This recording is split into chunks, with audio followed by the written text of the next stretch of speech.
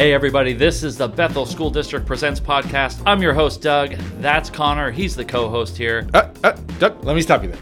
I hate to nitpick at the start of the show, but I always kind of thought that I was the host and you were my co-host. Well, then why was I the one starting the show off? Because you literally ripped the microphone from my hand. It's bruised. I might have to go see the nurse. Well, on your way, maybe you can hitch a ride with one of our fantastic school bus drivers. We're talking transportation today. Connor, let's kick things off talking about our very first modes of transportation. What was your very first car? My very first car was, of course, a hand-me-down. It was a 1996 pink Ford Festiva. We called it the Pink Pig.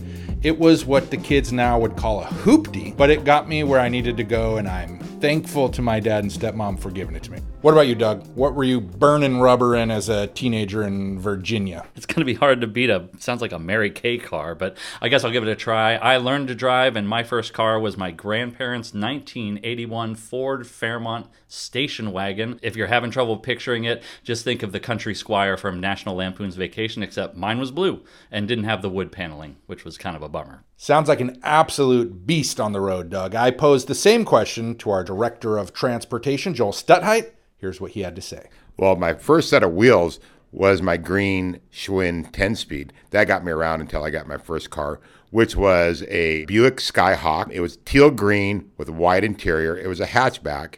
So if you're a Chevy fan, that's the same as like a Chevy Monza. That sounds like a beaut. What about the route you took to become the transportation director? I heard it was a bit of a long and windy road. Well, first of all, I didn't come to education until later on in my career. I started with grocery retail.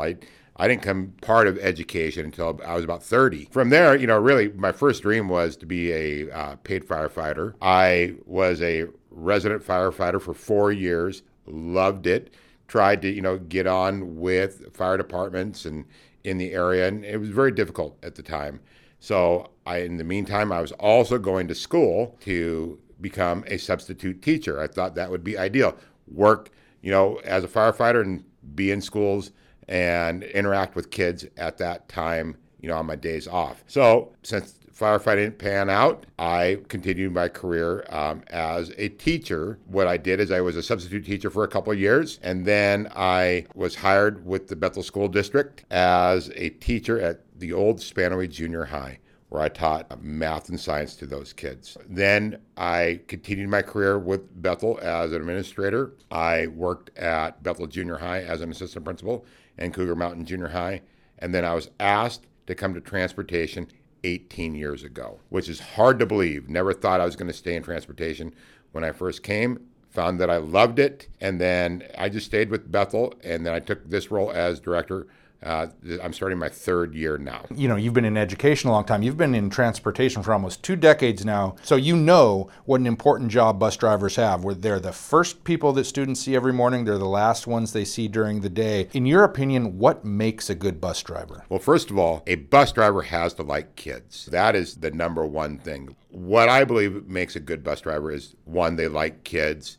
2, they want to build relationships and be able to work with those kids and help them.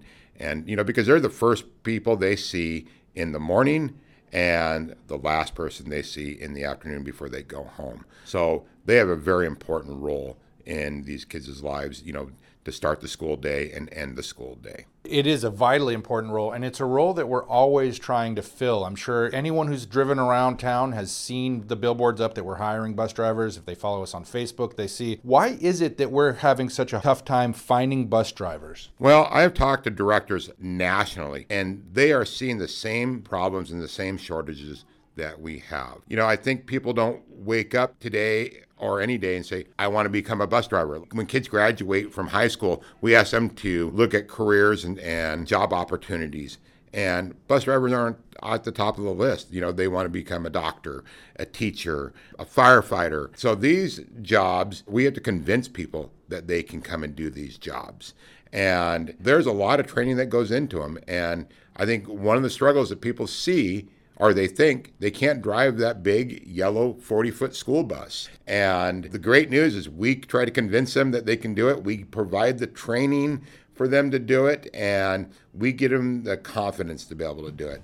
And then we also train them how to work with kids. And there's a lot of different opportunities that we offer them. So let's take some time. We've got some ears listening right now. Let's take some time to entice some potential new drivers to apply right now. What would kind of be your sales pitch? Why is Bethel such a great place to work? Well, I've been working at Bethel for 24 years. I live in the community. I'm part of the community. I've seen a lot of growth happen where bonds and levies weren't passed and schools were run down. We don't see that now. We see bonds and levies passing. We see schools being built. We see schools being upgraded. And, in fact, our current transportation facility is only 7 years old. It's a beautiful facility. It's a state of the art. We have people coming and viewing it all the time that want to get our ideas on how this building works. That's just the start. I look at the opportunities that Bethel offers our employees and the benefits and the pay. Those are all good pieces of it. And, as a bus driver, you do not work weekends. You do not work holidays. You have summers off. That's all choice if you want to do those things. There's other opportunities for people to be able to work those if they want from time to time. But it's a great place to be able to do that. We look at our training program. We have a state-of-the-art training program. We take the time to get you your license. We take the time to help you be successful as a driver.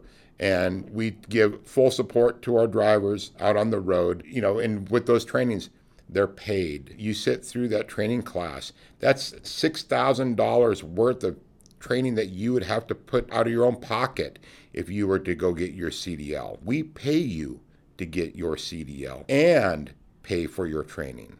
So those are some big benefits. The bottom line is it's a tough job, but it's a fulfilling job, and there's a lot of upside to it. So if you're interested, check out jobs at bethelsd.org and learn more about it. And earlier you mentioned this, and I'm really glad you did, that this shortage of bus drivers is not a Bethel problem. It's not even a Pierce County problem. It's not a Washington problem. It's a national problem. But because of that lack of drivers that we're experiencing now, we actually had to expand our walking boundaries this year. Can you tell us a little bit about that process and how it came to be? Well, first of all, it is a very tough process. We know that kids are safest on buses not walking down the road, especially in Bethel. We don't have a lot of sidewalks. So, that decision is not easily made. The way we start the process, we have actually a routing software that we can identify how far a student would be able to walk. So then what we do is myself and my other administrators go out and look at these situations and then determine if it's going to be okay to walk. We walk these routes. Things that we look at when we do that, first of all, is there a safe path for students to walk to school on the main roads or to get to school? Because our schools are on some main roads. We're not talking neighborhoods. We're talking main roads. So are there hazards that we have to overcome? Do we need to put crosswalks in? Do we need to ask for crossing guards? That's some of the process in regards to that. And then we also look at the age of students that are walking in those. So there's some variables with that. How busy are the roads? There's many things that we consider when we are looking at that walk boundary. We also created maps that are on the district website that identify the walk boundaries and the safe walk paths. So a parent can go there to refer to that. There's also some information about safe walking. And I know that the schools, at least the elementary schools, are really working with their families to really help them understand what needs to be done. And I think that'll help put a lot of people at ease, knowing that, of course, student safety is always going to be our number one priority, and we're never going to do anything that's going to put students in danger. And so parents should know that if their student is now walking to school, it's because they are in a safe zone to walk to school. So going back a little bit to our shortage in bus drivers, our drivers start part-time and then move on to full-time. And I wonder if that's a barrier to entry for some people. Can you talk a little bit about the part-time process? Are they working 40 hours? Is it actually part-time? Well, you hear the term substitutes. They come in and go, and like a teacher, there's a shortage of teachers also, but they get to pick and choose, when they come and go. We actually have our subs come in every day because we have work every day. They come in 5:30 in the morning. We're going to put them on the route that morning, And if there's no routes to be driven at that point, they actually get a 2-hour standby where they get paid for that. But I've yet really to see our drivers sitting around and not being utilized. They're on the road every day. The substitutes are getting 35 to 40 hours a week. There is plenty of work out there for our substitutes. And, our drivers are, not only substitute drivers are working extra, our regular drivers are covering other routes when people are not here. So we have a desperate need to fulfill those positions as substitutes because we want to make sure that our drivers are safe also and be able to work with kids. So don't let that substitute title fool you. If you want a lot of hours, you're going to get a lot of hours here. So circling way back to the start, we talked about our first car. Let's move on to our dream car. It sounds like your first car was a bit of a dream car, but what's your dream car now as an adult? Well, I like that mid 50s, 53, 54, 55, 56 Ford pickup. It doesn't have to be bright and shiny. I like a little patina on it. I'd like to make it like a daily driver. Or my other option is 68 to 74 Ford Bronco. That's kind of the cat's meow also for me. I'd love to have either one of those. I would not turn either one down if somebody would like to give me one. What about you, Connor? What is your dream car? So I've never really been a car guy per se, but I do remember watching as a kid Ferris Bueller's Day Off, and they have that sweet 1961 Ferrari. And I always thought, wow, if I could ever have a car like that, that would be pretty awesome. I don't know that I would even fit in that car these days, but it's a beauty. So I'll put, for as far as dream cars go, I'll go with that one. And Joel, thank you so much for taking the time to chat with us. It was really informative and love hearing about all these cool things we got going on in the district. Thank you, Connor, for the opportunity to be able to share about myself and the district.